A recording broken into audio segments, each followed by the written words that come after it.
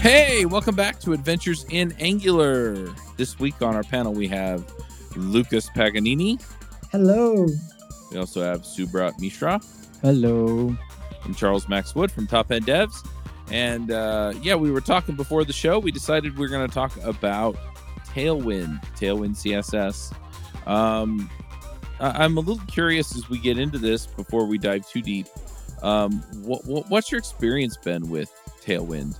And then we can talk about what it is and how it fits into everything. Okay. I think that's a great starting point for the audience to know what is our background on it, because the amount of context and usage that we have with Tailwind might dictate if we love or hate it. And I really want to say that none of us have very extensive, deep knowledge about Tailwind or have used it a lot. I can say only for myself, and for my particular case, I haven't really used Tailwind myself. So at Envoy, which is my web development company, we have some projects that we have been using Tailwind. But for these particular projects, I am not directly involved in the execution of them. I am more in a planning, strategic role in them. So even though we are using Tailwind, and I have seen some of my employees either liking or hating it, I myself can't give my opinion on how it would be to use it myself because I really haven't done that yet. What I do know about Tailwind from what I read and studied on their docs, because I had to do that before telling my employees to use that in projects, was what is the actual problem that it solves? And when does it make sense for you to use Tailwind to solve this problem? So this is how far I went into researching about Tailwind. And that was enough for me to decide to give it a try and encourage the usage of that in some of our internal projects. So I think the deepest conclusion that we can help the audience achieve from this episode is not how to use Tailwind in the most advanced way possible. I can't promise you that from the how deep I went into this technology, but what I believe you can extract at the end of this podcast episode is when should you give a chance to Tailwind? What is the conceptual problem that it solves? And is that problem relevant to you? Or is it something that you don't care and you're fine as you are? So at the end of this episode, you can conclude if you want to try it out or not. Yeah, I was just going to chime in. I mean, I've used it on a couple of projects, but I know I haven't used all the features, right? So I've used a lot of the styling, not nearly all of it. So, I'm sure there are bits of it there that I don't know. But I do have an opinion on it versus, say, a Bootstrap or something like that, because I've used, all of those kinds of different systems or foundation, stuff like that. How about you, Subrat? Yeah, I think same here. Like I also haven't extensively used Tailwind, but I think after Bootstrap, this is the most popular CSS framework in the internet today. Everywhere is talking about Tailwind. If you go to YouTube, you'll see a lot of Tailwind videos. Like Tailwind is awesome. This like it's a love-or-hate relationship. Some like we have 40% people will hate it. Like some people will love it, and it's like React and Angular. So some people love Angular, some people hate Angular, some people like kind of like okay, we'll go with the which is faster, which we should use. So what my take on that?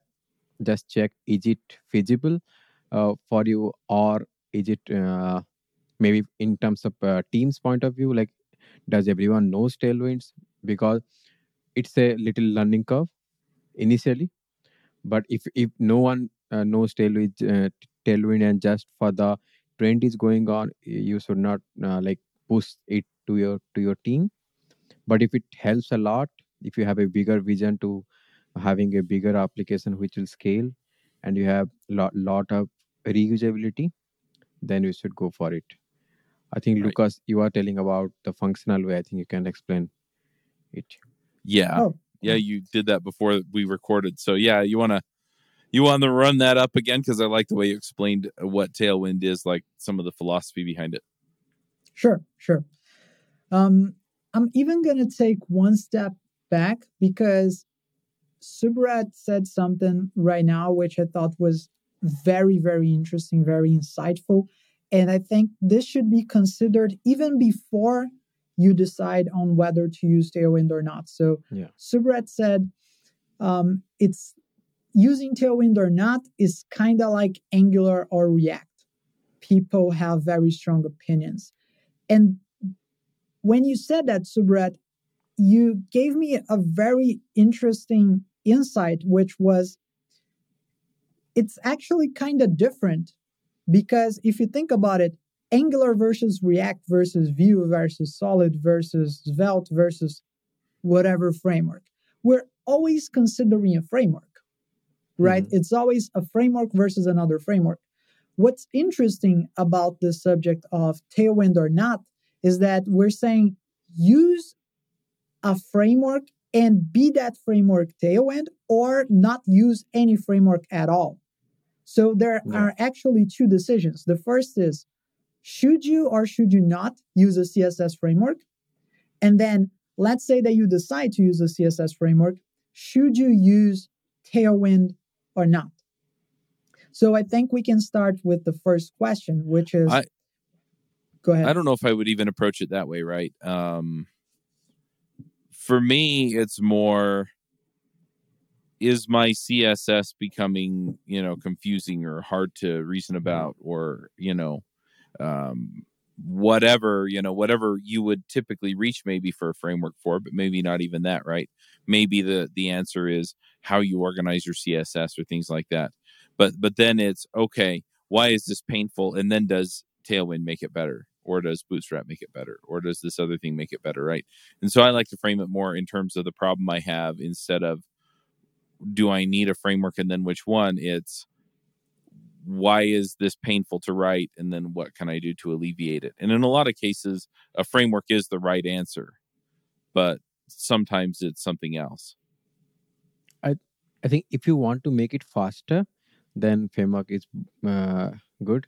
But if you want to make it efficient and as personalized as possible, then writing your own mm, thing is always good. But yeah, it depends. I think It, nowadays yeah, Tailwind is also pretty flexible. it depends too much because, for example, do you feel like using Angular makes you so rigid that you can't do things that you would be able to do without Angular? Because I don't feel this way. I feel like Angular is flexible enough that it makes me faster, but it also allows me to do anything. And I think one problem that we have is that we have a preconcept with CSS frameworks that they are gonna make it super rigid and hard for you to create your own styles because that's what we had with Bootstrap, Foundation, Yeah. and Materialize. So it's a different model because when you decided to use such frameworks, you were basically giving up on having your own custom styles, or you would already accept the idea that anything other than what comes from the framework would be very hard to do because you would be going outside of the things that the framework was made to stylize. Yeah, So I know about Bootstrap, like a lot of style change. yes, yes, Yeah. Well, and with Bootstrap, though, they expect you to Override their style. create your own classes, right? Yeah. The difference is that what you wind up doing is you pull in their class, and then you pull in your class to supersede it, right? And if you understand how CSS works, then depending on the order you put things in and things like that, you basically set your styles up to override theirs, and so then you can get different colors or different whatever.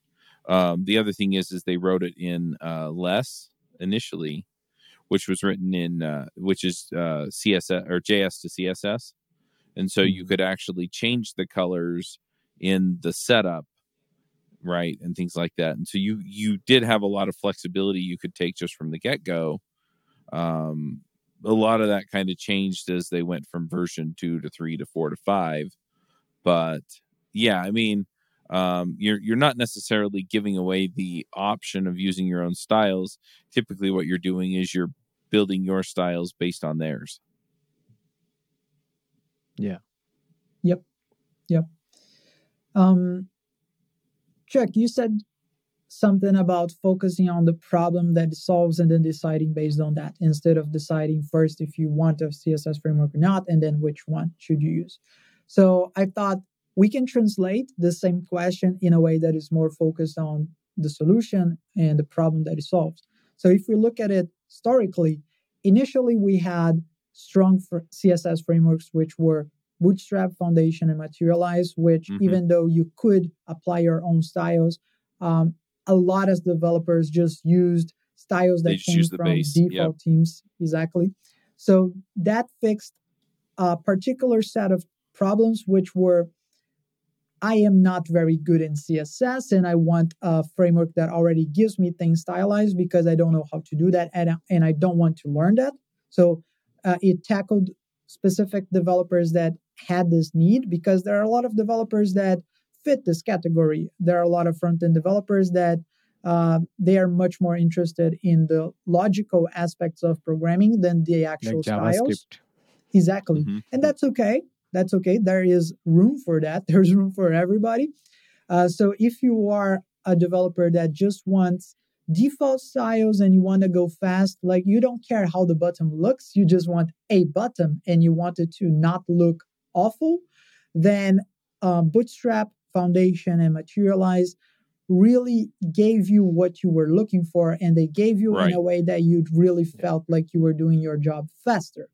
But then that created other problems, which were that other developers that actually either wanted or needed to make changes to those base styles were having a hard time doing that. So either because you have a custom design that you need to comply with, and you started with the base Bootstrap styles, and now you're trying to work around that, and things are getting messy. You're trying to create selectors that have a higher a higher selection power than others, so that your styles supersede the default ones that come from Bootstrap. And then you see a lot of people using bang important, and things just become really difficult. And then there comes a new generation of solutions. And then you have Ben CSS, which led this second wave of CSS frameworks. And it's extremely different, because if you look at Ben, which is block element modifier, you will see that it's only a way for you to name your classes. So it's only a naming framework. It's not a framework that gives you base styles. It is just a framework that gives you a convention for all the developers to work in the same way and organize their CSS in the same way, so that is not completely different based on which developer is coding. So you get consistency, but you're not getting default styles. You're coding everything yourself. So you get this flexibility, but you lose the default styles, but you still have a way of having consistency somehow, at least in the way that the code is written. So that was the second wave. And now we are in the third wave of solutions, which is where Tailwind fits. So we are talking about frameworks in CSS that they can give you a good balance of both. So you have consistency in how you work. So if you're on a team of 10 developers, there's a consistent way of how all of them are working. It's not like John is working in a way and Beatrice is working in a complete different way. And when they try to do code review on each other, it's just a lot of opinions going back and forth, but there's no set of standards where they can rely upon. So Tailwind fixes that because it gives you consistency. It gives you a proper way of applying styles to elements that the entire team can share and use. And it does that in a flexible way. So if you want to do styles that are very different from like a base theme, then you can. So it's really easy for you to create your own custom styles, but you also have consistency. So it's a different solution than the first and second generation of CSS frameworks provided.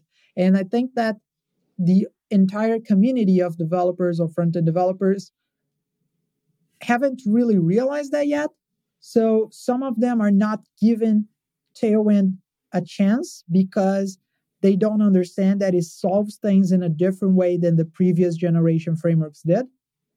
And also, some of them are just afraid of the initial impression that they get from Tailwind because if you use it extensively, you can get very, very long HTML classes. So you can have an element, a div, for example, that has 10, 20 classes. And then you look at this HTML and you think, that can't be a good practice. Like, this is the entire opposite of what I've been taught, that I should have a single class and define all the styles on CSS on a CSS file. Like, this is the opposite of what I've been taught. So some people are not giving a chance to that either because of preconceptual ideas from previous generation CSS frameworks, and others are not giving a chance because of the syntax that it uses, and it feels counterintuitive to what we've been considering best practices for the last couple of years. Right. It's also interesting, and I know that Tailwind does sort of the component or the some of the smart elements and things like that. The Bootstrap and the rest of them did.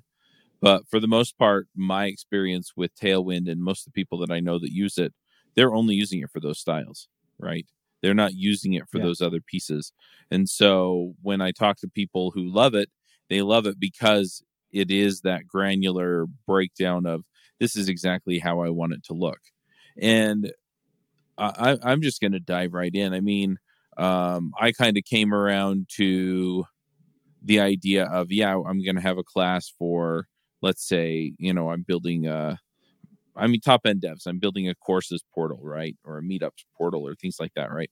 And so coming in, the idea was, you would assign the class of this is a course widget, right? And then inside it was the, you'd have the dot title, or maybe it was dot course title, right? So you wouldn't have that collision between the two classes if you had something else with the title or the page title.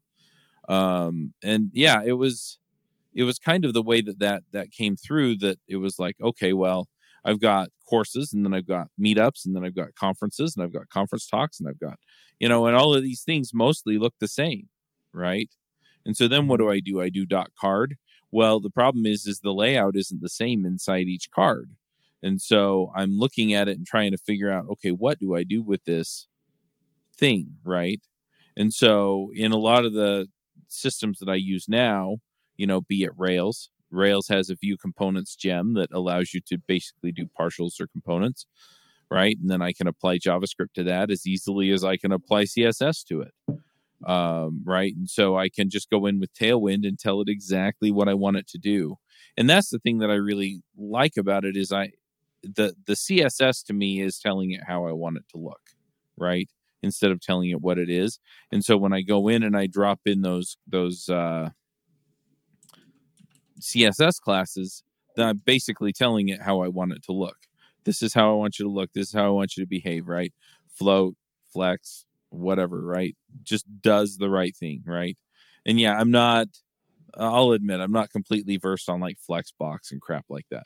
I use it and I look up the stuff when I need it, but for the most part I don't. But the thing that I really like is at the end of the day, it feels more like I'm coding my UI. And Mhm. I'm saying, add the rounded corners, add this margin to the bottom, add this margin to the top. And the other thing I'm going to point out is that I've done enough work in Bootstrap 4 and 5 to where they've also started adding some of these kinds of classes, right? So if you want margin bottom 20, you don't have to add it as an inline style, and you don't have to add it to your class. You can just do MB-20 in Bootstrap. And so some of these ideas, I don't know if Tailwind invented them and then Bootstrap picked some of them up, or if they kind of evolved separately. But a lot of those make it really convenient because I don't have to go in and find where I defined the card style and the course style. I can just do the thing. I can just say, hey, this is how I want it to look. And at the end of the day, I get the behavior I want on the screen. So Perfect. that's the appeal to me.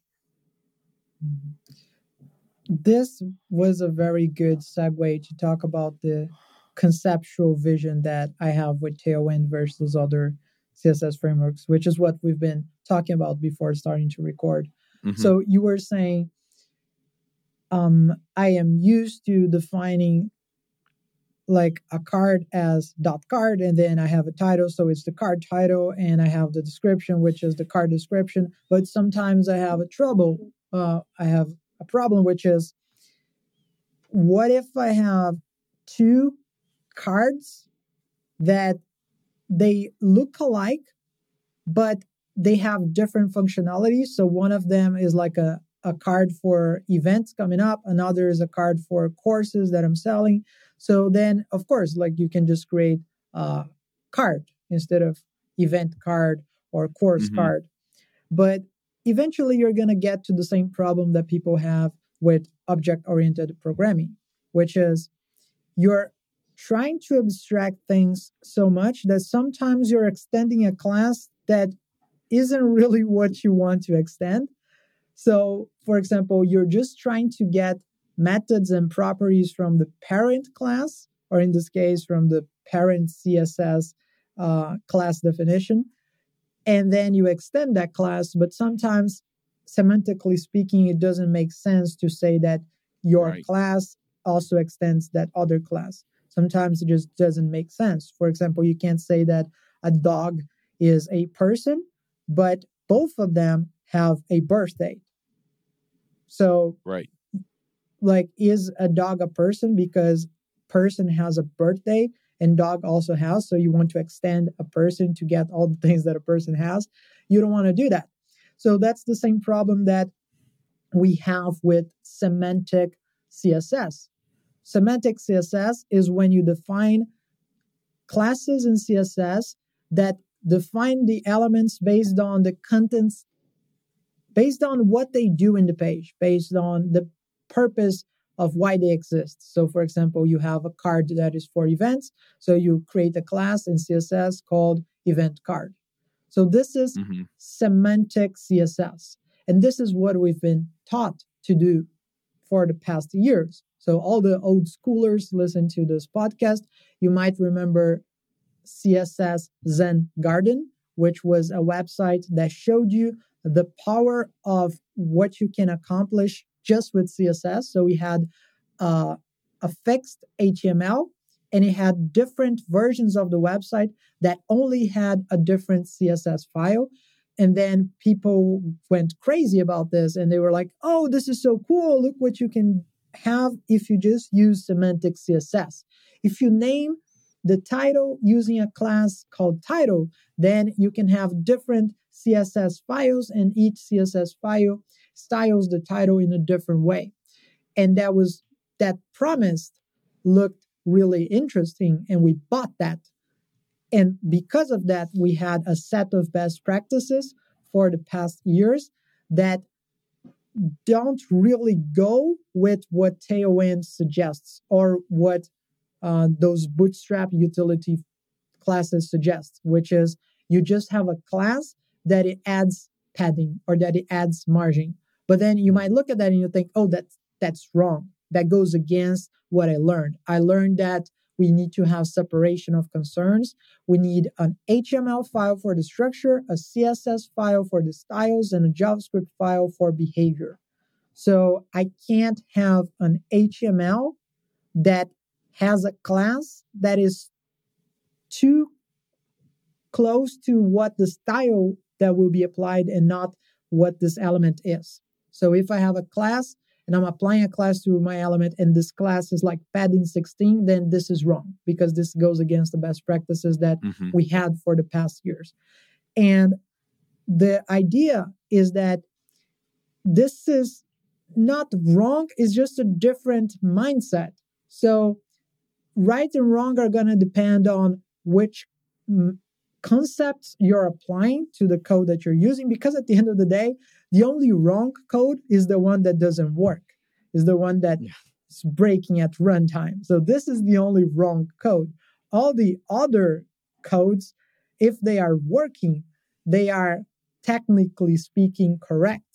But now, of course, that if you're talking about code in terms of the best practices that we had in the past couple of years, then having those utility classes is wrong. But if you just look at that as if it were a paradigm, this could make it easy on you. So what I noticed is that Tailwind is kind of like functional programming for CSS. And that has helped me tremendously to see the value in that and to understand that it introduces a different concept of what is right and wrong because the paradigm is different. So in functional programming, you don't define classes. So in object-oriented programming, you define classes. So you need to have semantic names for the classes that define what they are. And in functional programming, you are defining very, very small things and you define them based on what they do. And you compose them together to do what you want, which is exactly what we're talking about here. So if you have many utility classes in CSS, this is a functional approach to CSS. Instead of you defining card, you just add to your element all the classes that apply the styles that you want. So your card has a dark background, you're going to apply a class which is dark background. Your card has a bold text, you're going to apply a class that is font weight bold. And this is a complete different paradigm. It has trade-offs. It's not for free. So you do get more reusable code. You do get many utility classes which you can reuse in many places, which makes your end CSS bundle smaller because you're reusing your code in more places. You also get consistency because all your developers, if they studied Tailwind, then they know the different utility classes that exist and they can use it. You're not losing flexibility because if you want to go directly to the CSS and like create a semantic class, you can, and it is going to work. So you can still do that. You don't lose the possibility of doing that. But what you lose is you get an HTML element that perhaps has too many CSS classes. And that might just look ugly to you, and you might find it a bit difficult to read what is going on there. But I just feel that saying that out loud seems like a very weak reason to not try it out, right? Like you're going to have consistency, flexibility, and a bunch of utilities that are going to give you a reduced bundle size. And if your team knows that they exist, they can all use it. And people are going to be able to read each other's code easier because it will be more consistent. And the only thing they're going to lose is that you're going to have less styles in CSS files and more styles directly on the HTML by applying classes to HTML elements. So this actually seems like a very good reason to try it out. Like you're only going to lose that. So why do people have a hate and love relationship? Because it goes against what we've been taught for so long. It goes against separation of concerns. So for you to say that this is a good idea, that to use that is a good idea, you have to really reflect on something that has been considered a global best practice for the past years. And it's really hard for you to say that because so many people that you admired were saying that that was a good thing. And now you're seeing a technology that goes against that. So I understand it is hard. But I think that if you're looking for those benefits that it can give you, then you should try it out. I think it would be useful at Yeah, I least think to try. yeah. Just to add to your point, uh, one of the main reason also Tailwind will be good for, like, suppose you goes with the normal semantic way, you added everything. Now there is a decision to change the design, then it will be harder for normal CSS way. If you goes with a create a class for a whole card and created something inside it, but in Tailwind it will be pretty easier to change the design. So somehow, like, it's if it is in the initial stage and now you are changing the design, I think, which happens a lot in UI. I think in every year or two you will change the design, so that user will not feel bored, like they're seeing it every day, and kind of something is not new. So in those scenario, Tailwind will be pretty useful, because you are not creating a class by yourself. You are just using the normal CSS principle to align your element where it should be, and just giving some colors and all. So I think the reversing the design is one approach. But I would say that another way where, like, I have listened in some podcast as well as in some did discussion with some friends, like, uh, people are saying that I can develop good CSS myself. Like, now CSS has a variable, CSS has method calls, CSS you can I can have like a theme setup, and I just change the theme, everything will change according to the variable I set. So now CSS is also a lot powerful now as it was before. So they are saying that as we can make a powerful kind of framework ourselves, if we are using Tailwind, and we depend on, uh, although you can do both, still you can create a some variable and try to create a theme yourself and act on that. But it's saying, as if you go deeper onto a organization point of view, like suppose if I tell might be previous to previous organization, that's which you mostly they have a separate UI utility. You just what the developer will do is they just need to import that button, and according to the theme it will change the theme. So if you're trying to develop a setup, or kind of a regulation in your organization that everyone should use this, your your application should look same always, then you can use the benefit of a custom CSS, so that it will be as custom as possible, and it will be efficient for you. But that comes under the trade-off of, now if you have a different mindset of changing your changing your CSS to a different design, then you have to go through and rewrite everything again. But if you have would have used Tailwind, it would have been easier to change. I think that's the 2 3 reason people are like love Tailwind, some hate Tailwind, depends on what's their scenario. Yeah, I just want to pile on that easier to change, because I was thinking about the same kinds of things in my own workflow. And effectively what I was looking at was a lot of times, yeah, I'm tweaking the design, right? It's not that I'm writing a new, I mean, sometimes I am, sometimes I'm writing a new component, right? But sometimes I'm trying to just make it look better, right? Yeah. It's, there's something wrong with it, I'm not quite sure, and it's a lot easier for me to just go and change the number on the margin style, right? or go change the number on the padding style, or go change, and just kind of tweak it right there in the HTML, than it is for me to go and find where it lives in the CSS files that I have then minified and all the other things we do to it. Right. Yes, yes. um and then have it rebuild my CSS files so that it'll reload. Instead, I just change that class, and I can fiddle with it until I get what I want.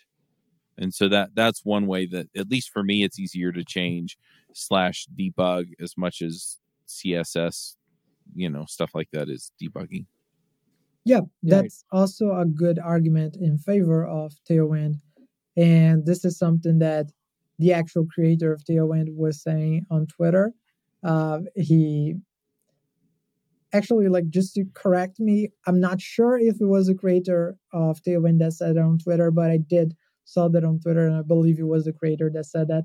And he was saying, yeah, the advantages of you having an HTML file and a separated CSS file for the styles are that now you have more places to look to find out what you want to change in your code. So obviously, this person was being sarcastic and saying that, yeah, if you have separation of concerns, then it also means that there are more places to look to find out where you can change your code to make it behave the way that you want. So as you were saying, Chuck, like sometimes I just want to change the padding a little bit. I want to change the margin a little bit, and I don't want to fiddle with where in the CSS tiles is that, like, the end result is minified. Maybe I'm not just finding out where I need to change to make this look the way that I want. And if you're using something like Tailwind, utility classes, then you can just apply a utility to your HTML directly. Or if you're looking for something to remove, then it's also easier to spot because you can just see the list of classes applied to your HTML element and just remove the ones that you don't want to apply anymore. So it is easier for you to find where things are. yep. I guess Tailwind also do one thing which normal CSS doesn't do. I think it's not CSS if you're using less or SAS. It's do browser independent thing, like need not need to add WebKit, Mozilla, all those things. But yeah, it's also done by SAS and LAS. Uh, so this also a other benefit of using a framework. But again, it's like who wants it, they love it. Who don't want it, they you can't convince everyone. Yep. One other thing I am going to throw in here is going back to, should I use a framework? Because I think it is a valid question to ask. I don't want people to instinctively reach for it if they don't need it. But one thing that when we talked a little bit about this before, is like Bootstrap, for example, gave you kind of a baseline style. Tailwind does that as well to a certain degree.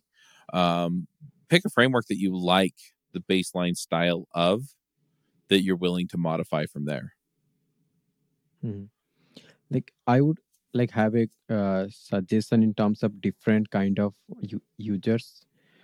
Maybe in organization point of view, how the flows went. Like you have a designer first, they will give you the style guide.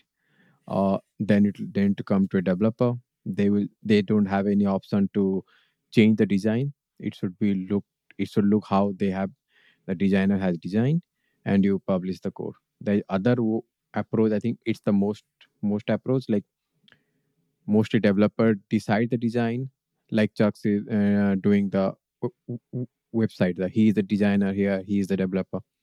So in that case, you have a option to tweak a lot, because you don't follow the step. Like first you go to the Figma, design it, do the styling, do the like create the CSS and all those things. I think in your case, where you are designing and you have a lot of tendency to modify the thing, then you should always go with a quicker approach, like using a framework and use how fast you can go to the market. But if you're in the other side of the spectrum, like you have a solid instruction to do like this, and you have given the CSS code as well, or maybe easier CSS which you can replicate, and you know that it's not going to change in near future, then it's like having a extra framework load to your application might not be feasible for you. I'm still Like divided, actually. Like I completely understand the advice, and I can see the value in that. I still think it depends so much on too many other factors. For example, we mhm. are talking to people that really like Angular. Otherwise, they probably won't be listening to a Yeah, till podcast now. called Adventures in Angular. Yeah. So if we ask to our audience, you're going to create a simple website. What are you going to use to create this website? I bet that most of them are going to say Angular. And what we're saying here is if you're building something very simple, then perhaps you don't even need a framework. And it is Yeah. true, like you could build a very simple website with no framework. It's just if you're already used to it, then it might be the right choice because of your background. What you have to consider is also the background of all the other team members working with you, of course. So, for example, you're alone in a project. Okay. Oh, I don't have to consider that. It's a project that I'm building alone. Okay. But is it going to be just you for a while, or do you plan on hiring other developers to work with you in the following months or in 1 year from now? Because if you are going to look for other developers, then every little thing that you add on top of your tech stack becomes a requirement that you're going to have to look for in this Yeah. developer. So either this person will need to already know how to use this technology, Mhm. or you're going to have things that are required. So, like, you need to know Angular, but we are also using Tailwind and other technologies, which, if you don't know, that's okay. I will pay for you to dedicate your time to study that and be able to be on the same level that me and the other team members are, so that you can also contribute to this project. So there is a cost to everything that you add, but there is also your speed and maintenance cost over time. What I mean by that is you can build a website without Angular, and it would be very much easier for you to find developers that don't know Angular to maintain this website later. But um, what if you build a lot of these projects and then each one of them becomes different from the other? So now it's easier for you to hire developers because there are not too many technologies involved in that particular project tech stack. But for like every project is completely different. So even though learning one project is easier, when you learn how that project works, you can't really apply a lot of the knowledge that you got from understanding this project to the other projects of the company. And this is what you get when you have those tools that provide consistency. So if you decide to use Tailwind and Angular and like other consistent solutions, then you increase the initial time that it takes for new developers to understand this project and be able to effectively contribute to it. But you also gain in the long run in terms of I can move this developer to other projects, and the time that is going to take for this developer to understand those other projects will be way smaller because it looks so much like the other one that he was just working on and that he's already proficient with. Because the technologies are the same, the patterns are the same, there is consistency among projects. So you get that when you choose to use a framework. And I think it should also be very, very heavily considered, especially if That you have multiple projects. Yeah, those are really good points. We've been kind of talking about the technical and workflow requirements, but yeah, absolutely. There is, I mean, that's why we hire people to be Angular developers, right? Instead of, you know, hiring people to be a whatever developer. We kind of fall back to people who use systems that use similar concepts if we can't find somebody that already knows Angular. But where we're sitting right now, if your company uses Angular, the benefit of using the framework and hiring somebody who knows the framework is that they can hit the ground running faster, and you have that efficiency across all your apps because they can move from one thing to the other. I really dig that. But And also there is also a reuse them. cost. Yeah. But the cost of relying on another technology that you don't control. I mean, most of the time, we do it all the time. Everything we use is open source, or almost everything. But the reality is that something may change that may cause us to have to adapt to it. Yeah, I think nowadays also like things are becoming lot framework driven. Like I know a lot of people haven't like now starting their web development career directly with a framework. Like because a framework handle a lot of things. You don't worry about reflow. You don't worry about a lot of performance related thing which we need to handle in if you are going with normal JavaScript and HTML. But so if you just that also you also need to see the market, what's market wants. But suppose you have a job offer with only HTML and JavaScript, and no developer wants to join you. That's also an issue. So if like I think Lucas, you might know more than us, like to hiring someone. But I think definitely this might be in your mind that I should design things like at least which should be hot in the market. Else, what will happen? People will join you, they will learn new things, and they will try to find job in that sector, and they will go there. So it's always depends kind of scenario what to use and what to not. But Tailwind, I think it's never too late or too bad to use some new technology which helps to design faster, change faster, and run application little efficiently than using other CSS heavy frameworks. All right. Well, is there any other aspect of this we want to dive into before we do promos and picks? Oh, so many that we could, but I think so that true. I think that in terms of keeping this episode focused on our initial promise, which is when should you consider Tailwind? When should you give it a chance or not? What are the problems that it solves? I think that we have done that by now. I think that the audience can think about some of the benefits that we discussed. So consistency in a way of working. So if you're on a team of multiple developers, that becomes much more relevant than working alone. Um, if you are looking for something that is easier to change later, so you don't want something that you create semantic classes and then you feel like you're always getting rid of styles that you created because the entire thing changed and that semantic doesn't apply anymore. It doesn't really make sense. That might be more useful to you because that gives you a lot of small utilities that you can apply. It's easier to change them.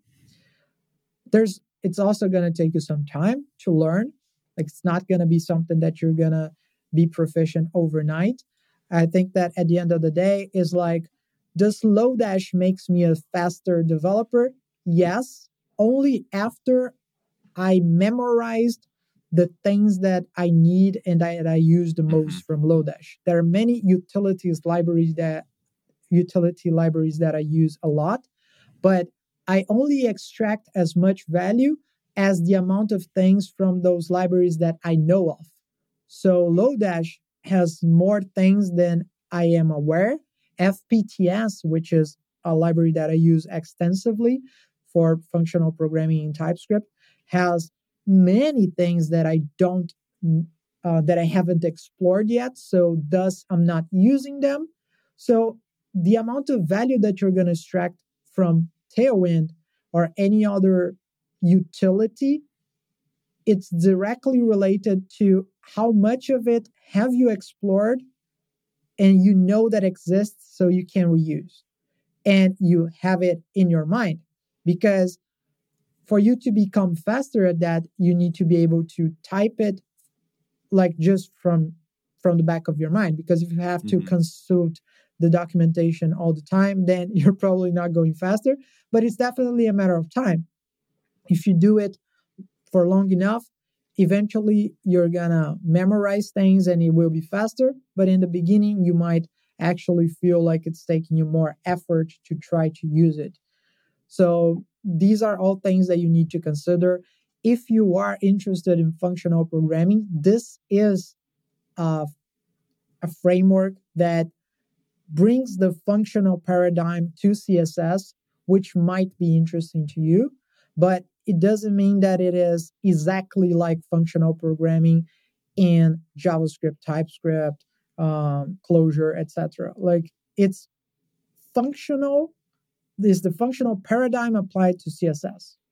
So it is going to be different than the functional paradigm applied to JavaScript and TypeScript. So you might not like the functional paradigm for CSS. So these are all things that you need to consider. But I think that from what we discussed, it was deep enough for you to understand what we mean by that and decide if that's something that you want to try it out or not. So I wouldn't go deeper into anything else because otherwise I think we would go too much off topic. All right. Well, let's go ahead and do some picks, or let's do the promos first. Subra, what are you working on that people should know about? Yeah, I'm currently working on like making videos on standalone components. That series is going on, and I think the last episode I have told about one video, and this episode I have released on how router works and how you can lazy load your standalone component. I like I likes the way like how Angular is going functional. Like in the video I have shown like without any module at all, you bootstrap your application, provide your routes. So you will not have at the red ng module at all. And previously how you load the router, now it's pretty easy, just an array. And that's how the powerful of functional programming and going with standalone components and all. So that will be my promotion for this week. Awesome. How about you, Lucas? Awesome. I will promote two things. So first, just like the last episodes, I am still promoting my web animations course.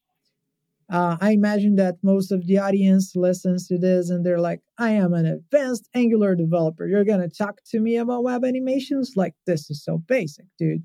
But I think that most developers haven't really created a strong foundation on that. So, this is why I'm talking about this.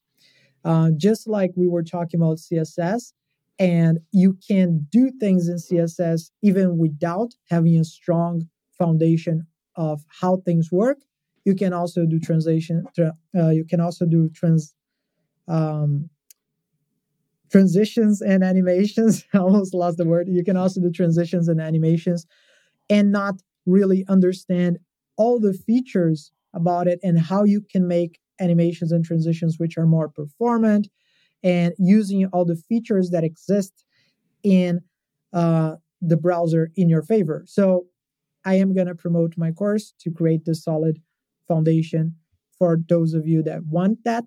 So you can check it out on lucaspaganini.com/web animations. At this point, the course is not yet launched, but there is an open waiting list. And if you join the waiting list, you're going to get a huge discount when the course gets released. So if you're interested in that, lucaspaganini.com/web animations. The other thing that I wanted to mention briefly is just social media platforms.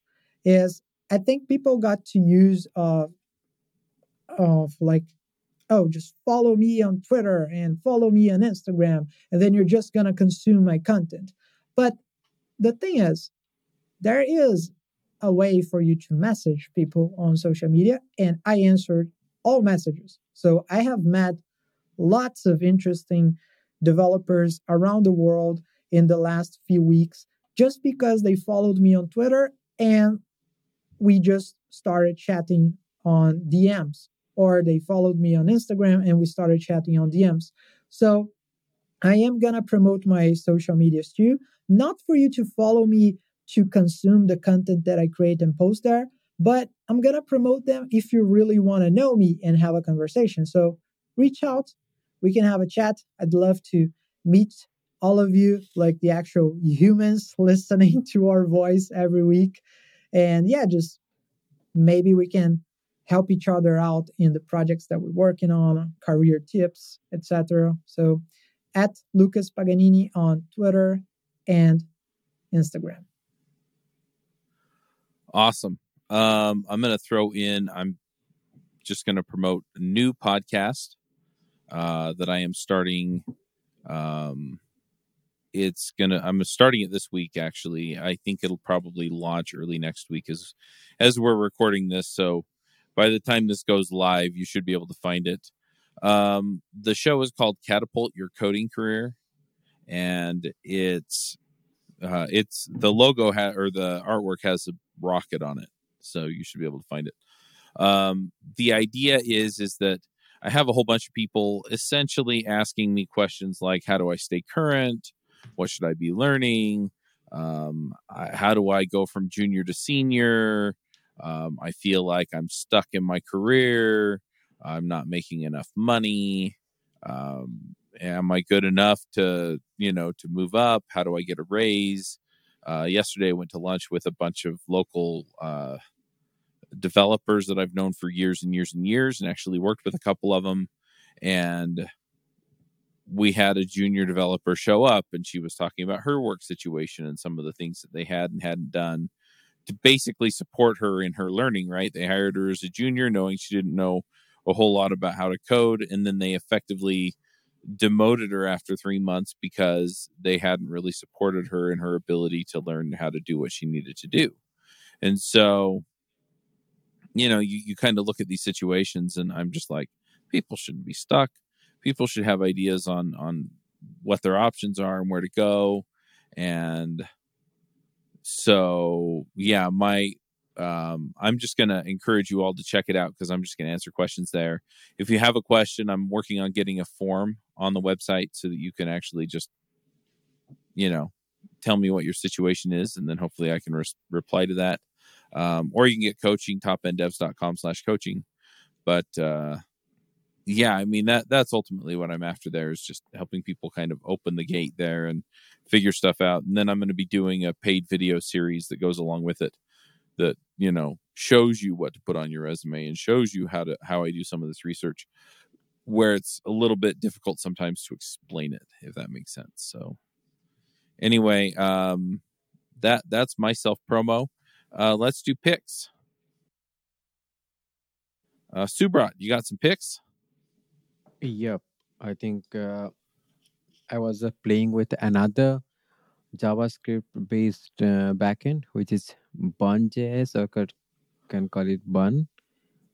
And it's quite faster. Like if you check, I'm just checking their stats here. So they are saying for the server side rendering for React, Node.js support 21,000 requests per second, and Bun supports 71,000 requests. So it's quite faster. And BunX, which is 100 times faster than NPX. So, but it's on initial stage. And what I like about Bun and Dino, like difference between Bun and Dino, what Dino tries to do is separate environment, but what Bun is doing is try to work with node modules. So in future it might happen like you just grab your project, put in the Bun, instead of node start you do Bun start, and it will work. And it will work faster with sockets, with different rendering on server side rendering, all those things. So just go ahead and check that. It's fascinating, like how fast it's going on. I think people are saying it's quite faster, like Rust. It's going towards JavaScript is now going towards it in terms of neck on neck to a Rust or C++. I'll be more than happy if it is faster than C++. Then I don't need to listen from C++ guy that we are fast. So so they go and check Bun. I love that. Awesome. I've been looking at Bun a while ago, but I didn't really gave it a chance. Honestly, as soon as I saw the premise, so it's a new JavaScript runtime, I was like, why do I need that? Like, we already have Node, Dino is coming, I'm fine. But now that you said that it's much faster, and I opened their website to check it out, and it seems like they can also run TypeScript code directly because they already do the transpilation when you run the script. So this sounds really interesting. I really like that is like batteries included. It's even talking about the fact that it already comes with a bunch of the browser APIs already implemented. So if you try to run some things that you got used to thinking, oh, I can't use that in Node because this only exists in the browser. Oh, in Bun, that's already implemented. So you already have Fetch API and some other interesting things. So that's really cool. Nice that you brought that up. Bun is like Node.js with lots of Red Bull. Cool. Yeah. It's funny. I'm just putting in a request on the Discord server that we use to communicate about top end devs. And I'm dropping it into JavaScript Jabber and just asking Michaela to line us up an episode. So, because that would be awesome. Yeah. There's definitely too many things that we can talk about that would be relevant for all developers, not just Angular developers. So I am down for that. And my pick for today is going to be Midjourney AI, which is an artificial intelligence that can generate really, really good illustrations. I've been playing with that. Yeah, it's so cool, right? It's so cool. Yeah. Oh man. I am both happy and also sad that you already knew it. I'm happy because like it's cool to know that you're also checking it out and it's really interesting. I'm sad because, dude, I'm trying to find ways to compete with you, Chuck. Like you're producing way too much content, dude. I'm trying to use new tools.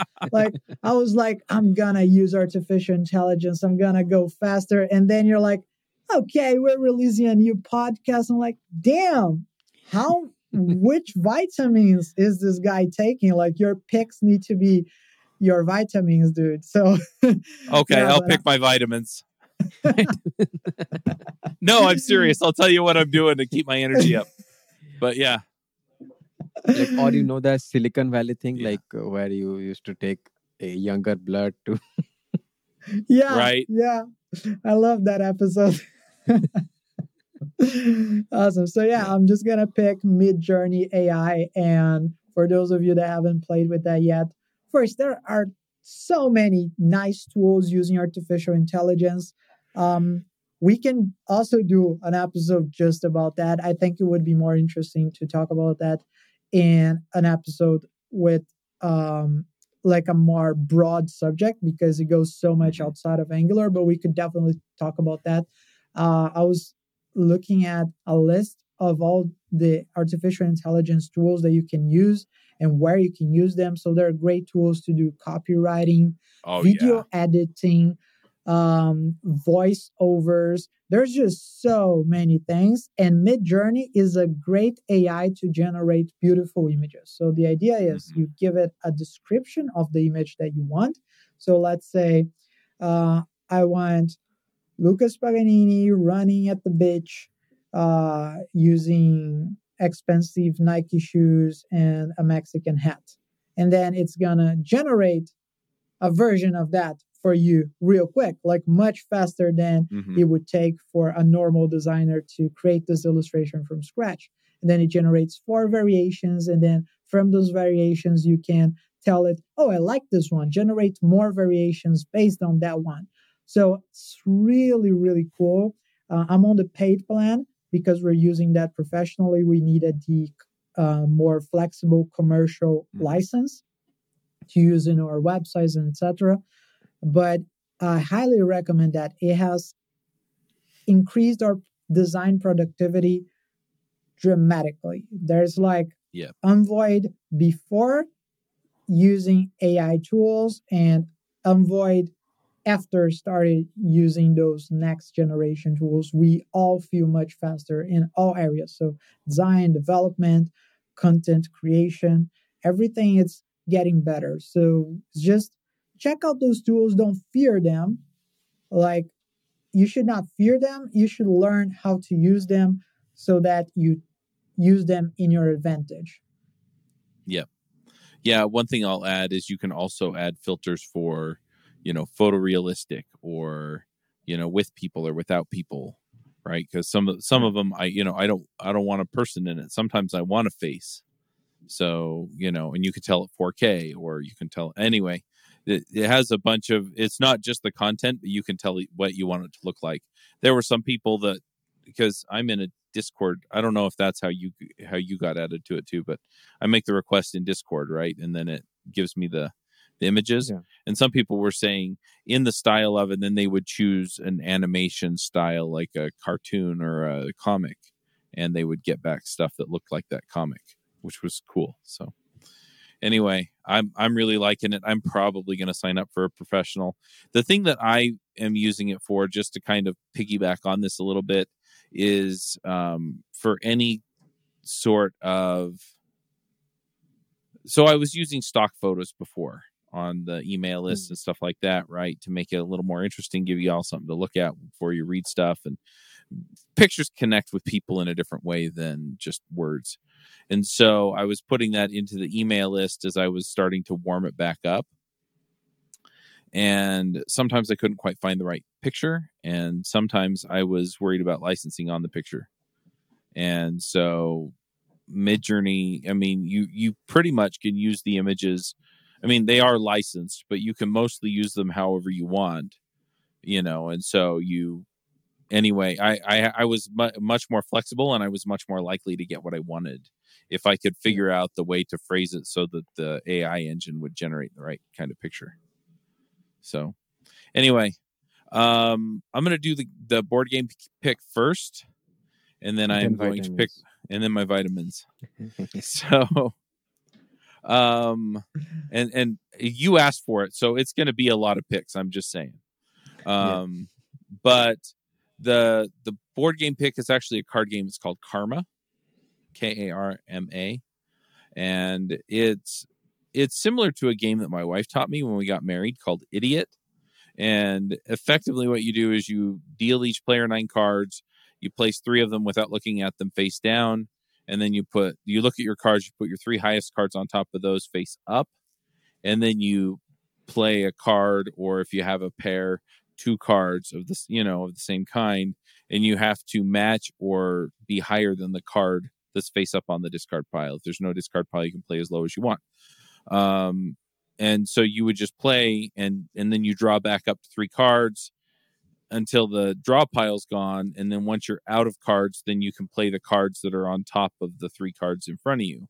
And once all 3 of those are gone, then you can play the cards that are face down.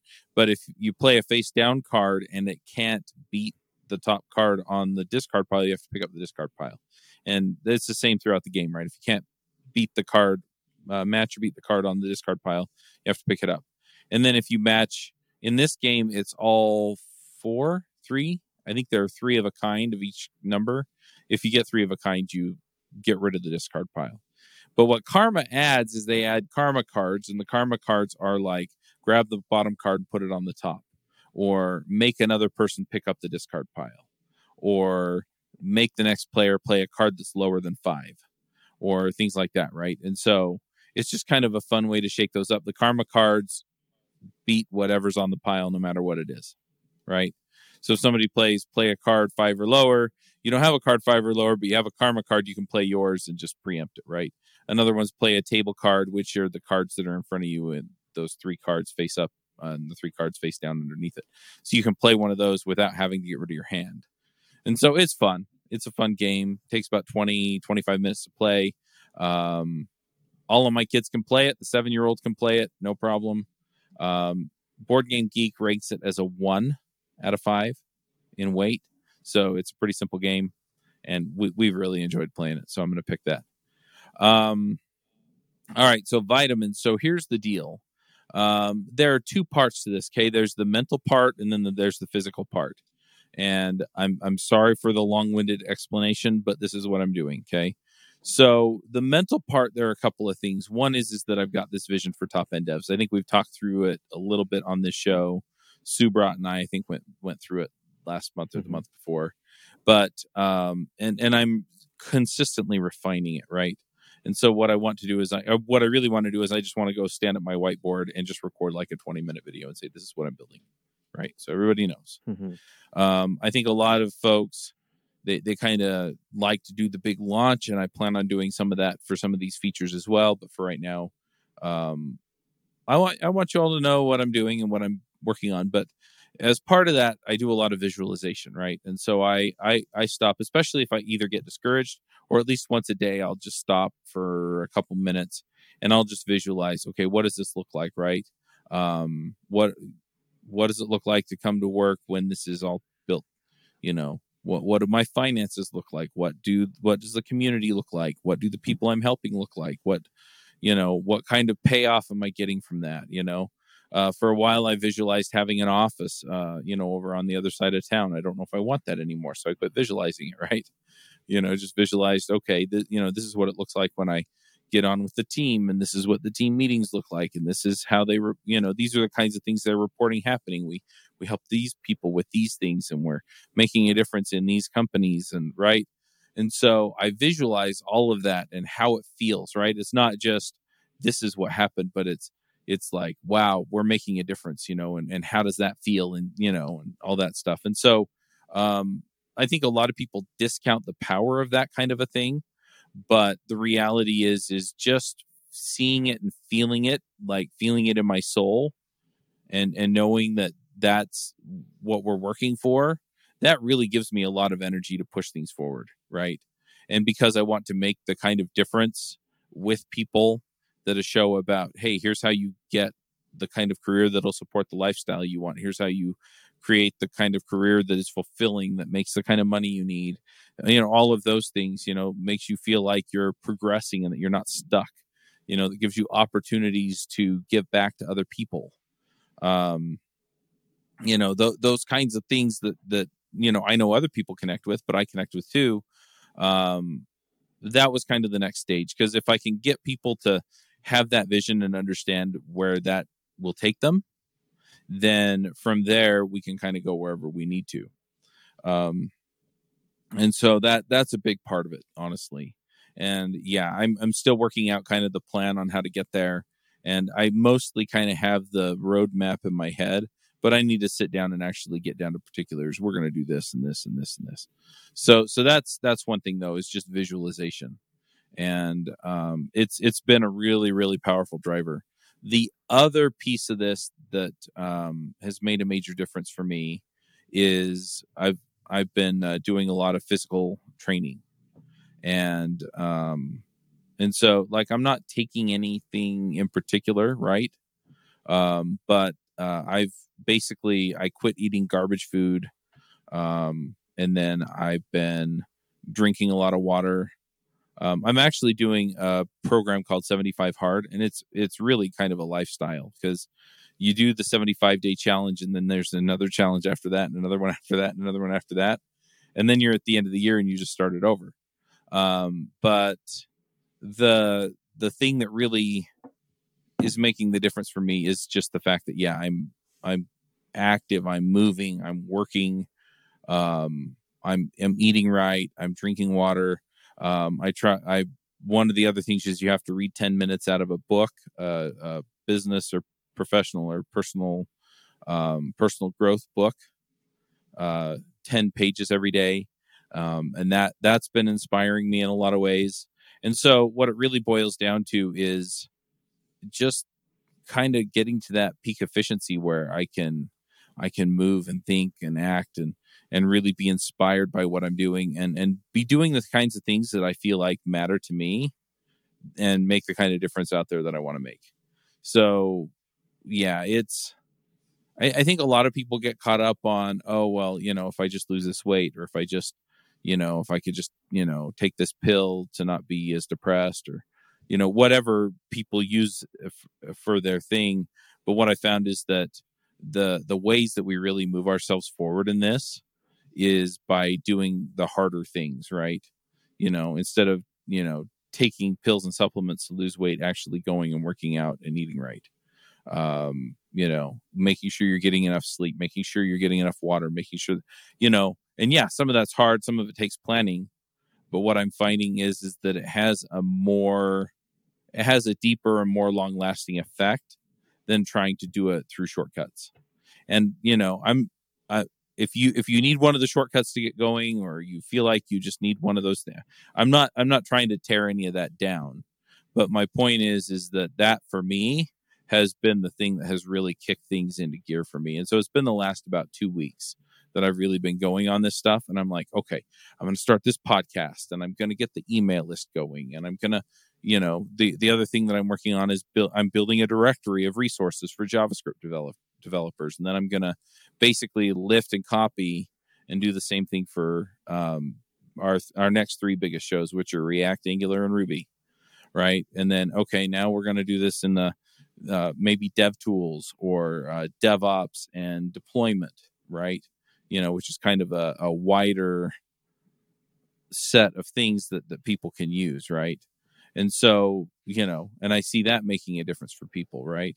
Some of the other things, I want to dial in the coaching program a little bit better and know exactly, okay, you're at this stage, you need to be doing these things, right? And I can usually talk through it with people and get them there, but to just have that program and have it programmatically set out, right? And so all of these things kind of come together, the online conferences, but the big things right now, and I really am terrible at focusing on more than one thing at a time, right, are getting this podcast launched, then getting the email list warmed up, and then getting those directories set up, right?